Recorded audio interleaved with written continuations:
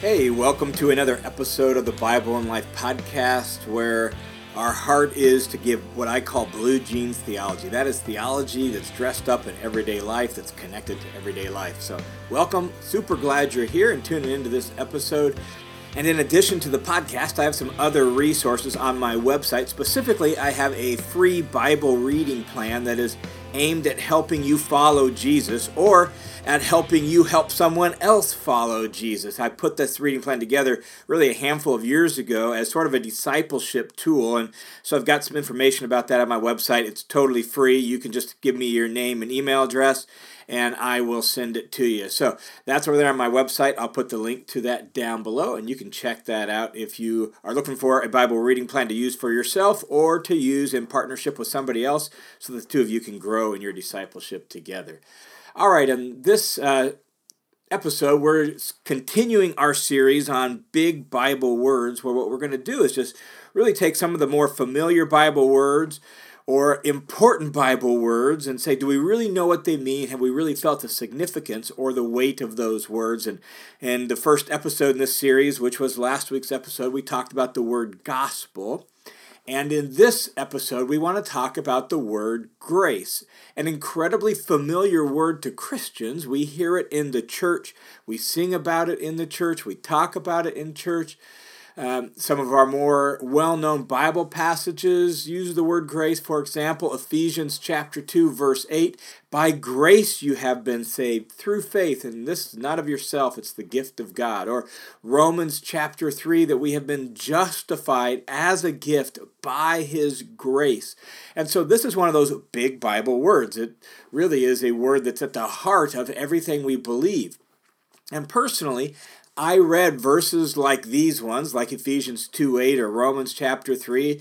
I read verses like these ones for the first handful of years of my Christian life, and I knew that I was saved by grace. I understood that. I had been taught that. I could affirm it. I could assert that. I could tell people that, but I don't think I really got it.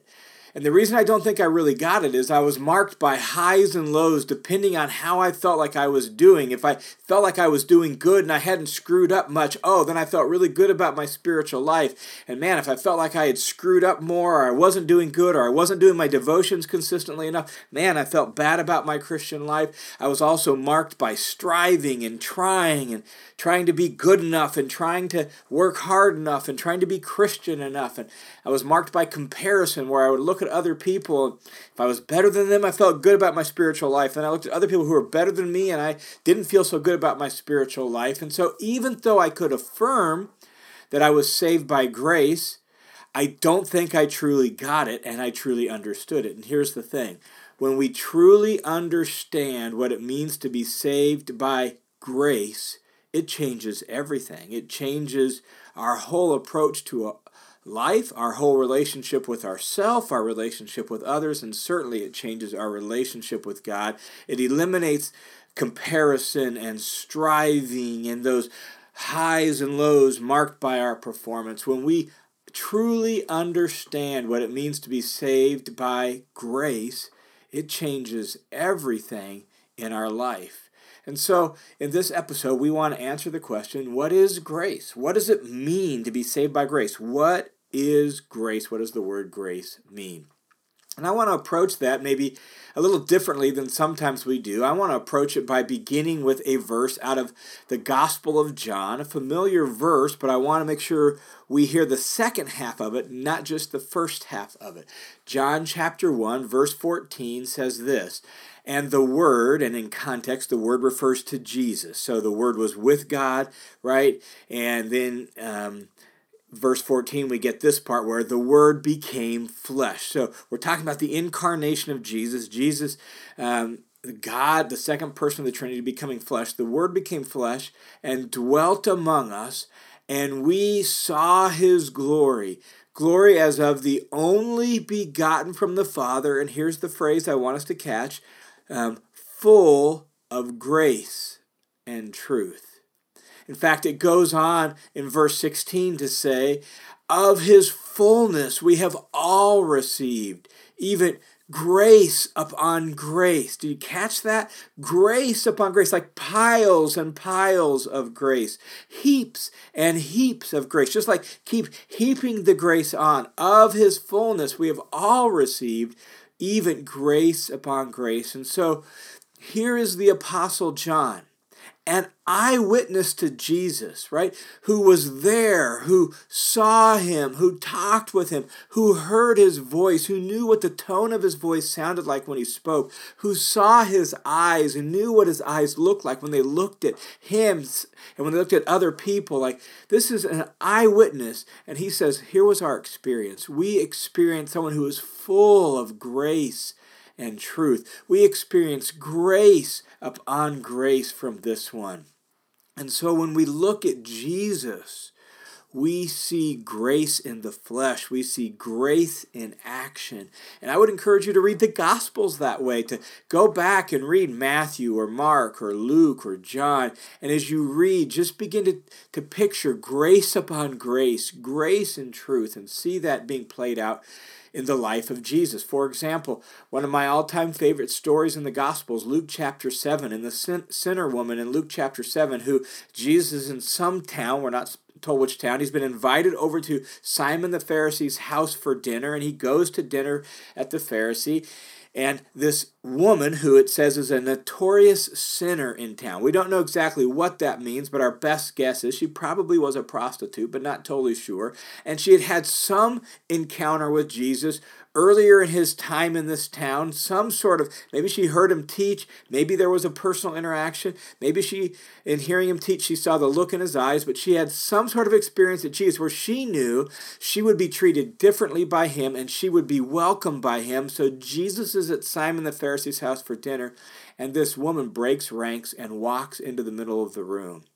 And she comes in with tears rolling down her cheeks, and she kneels at Jesus' feet, who are out behind him because he's reclined at table.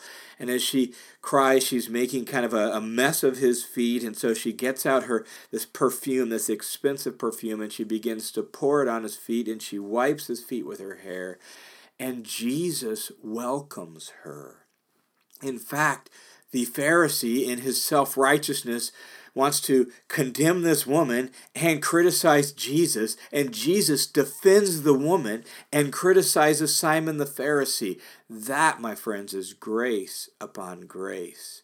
Or we see it in Jesus with one of his disciples, Matthew, also known as Levi, who was a tax collector, and Jesus has had some, again, encounter with him, and now he sees Levi, Matthew, at his tax collector booth, where he would basically, as a employee for the Romans, he would tax his own people, and from the Jewish perspective, he was a traitor and treasonous man. Not only that, he had the way he made money was by kind of raising taxes, and whatever he had to pay the Romans, whatever was left over, that's what he got. And so he was greedy, treasonous, traitor, and Jesus calls him to be a disciple and says, "Come, follow me." And Matthew does, and he welcomes this treasonous traitor who was looked down on by everyone else in society. He welcomes him into his inner circle. Grace upon grace. Or while we're talking about tax collectors, think of Zacchaeus, right, who climbs up in a tree because he wants to see Jesus. He's wealthy, he's rich, but he is a chief tax collector, which means he's over a whole company of tax collectors. And Jesus comes to him, calls him down from the tree, and says, "Zacchaeus, I'm coming to your house for dinner." I mean, in their culture, this is like unheard of, because to eat with somebody meant you viewed them as a social equal, like ate with like. And Jesus invites himself over as a way to really welcome Zacchaeus to himself and welcome him back into the family of faith, and basically welcome him back into the community of God's people. And so now that story ends with it saying salvation has come to his house also, grace upon grace. You see this in Jesus' picture of God as a father who runs to his wayward son to welcome him home in Luke 15, in the well-known story of the prodigal son. He even You even see grace upon grace in something as simple and mundane as what happens after the resurrection when the disciples are out fishing and Jesus is on the beach. He started a campfire and he's cooking some breakfast for them. He's cooking some food. They've fished all night. He's cooking breakfast and they're out there fishing. And Jesus on the beach, and he calls to them, and all of a sudden they recognize it's him, and they jump into the water, and they come to Jesus, and they enjoy breakfast on the beach after the resurrection. And there's a sense in which here are his disciples who still are struggling to totally get what's happened, and they're out there fishing, and Jesus simply, in a very down-to-earth way, sits with them and welcomes them back to himself, reveals himself to them with breakfast on the beach post-resurrection. Grace upon grace. And so John has described, this is what we saw, this is what we experienced in Jesus, someone who is full of grace, so full that we experienced piles and piles of grace. And that's what we need to make sure we hear and see in the word grace as we see Jesus full of grace. And the basic definition of the word grace is undeserved kindness. That grace is, as someone described it, it's love that stoops, meaning that it's love that stoops down to help somebody who can't help themselves, or it's love that stoops down to give to somebody who isn't able to take care of themselves, can't provide this for themselves, or doesn't even deserve what they're about to get, but this love stoops down to help. It's gift love. That's what grace is. It's gift love, where you just give something to somebody without any expectation in return, without really any claim on this gift, right? Like it's love that gives you what you don't have any claim on or have zero entitlement to. It's love that's not deserved, and in fact, sometimes the opposite is deserved, and yet you give it anyhow. It's Jesus hanging on the cross, saying about those who have nailed him there, Father, forgive them, for they don't know what they're doing. That's grace. That's gift love. These people don't deserve it. They have just unjustly, illegally condemned a righteous man to death, and not just any death, the most horrendous death possible. And Jesus says, Father, forgive them. Grace upon grace. So grace is gift love. It's undeserved kindness. And I think it's really important as we kind of process and think through what grace really is that we make sure we don't see it as just niceness, right? Like grace isn't the same thing as just being nice. Niceness doesn't want to step on anyone's toes. Niceness doesn't want to hurt anyone's feelings. Niceness just doesn't want to upset anyone or upset the apple cart, right? Like niceness pretends like it's all good when it's really not. That's not grace. Grace is stronger than that. Grace doesn't pretend that it's no big deal. Grace doesn't just sweep things under the carpet. Grace is love that has a backbone, and grace can fully acknowledge that wrong's been done. Grace can even name what the wrong is. Grace can call a spade, and yet be kind and generous anyhow. And grace can give you what you don't deserve. And so grace is love with a backbone. It's not just niceness. Grace actually calls out wrongdoing, names wrongdoing, but does so kindly, and then is generous and kind-hearted beyond that. I also think it's really important as we process what grace is, and that's why I wanted to start with the person of Jesus, is that we emphasize that grace is always personal. That is, it's the action of one person towards another person. I think it's really important that we don't make grace mechanical. I think that's one deficiency sometimes in the way grace is presented or the way grace is understood, is we almost make it mechanical. And we do that, not intentionally, but we do that by referring to it as the doctrine of grace. And it's not like that phrase is bad or wrong. It's not wrong to call it that. It's just implicitly that makes it feel mechanical to us. Oh, there's this mechanical process, this mechanical doctrine that's called grace. And if we go through the right process and we go through the right steps, then boom, out comes grace and we get grace. No, that's not the way grace works. It's not mechanical. It's not like a giant vending machine in the sky where, we put in the proper thing and we push the right button and bam, we get grace out of it. No, grace is personal. That is, it's the action of one person towards another. It's what a person does.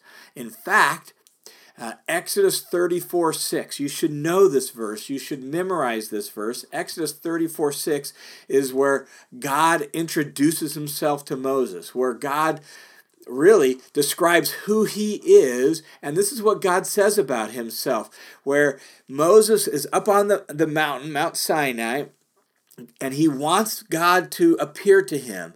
And so God puts Moses in the, kind of says, get back here in these rocks and kind of hide yourself back in here. And I'm going to pass by, and then I'll let you see me as I go by you, right? And so God does that. And as he does, God says these words. He says, Yahweh, Yahweh, a merciful and gracious God, slow to anger and abounding in steadfast love. That's God's own self-description. And in fact, that verse in Exodus 34:6 is the most quoted passage of the Bible by the Bible.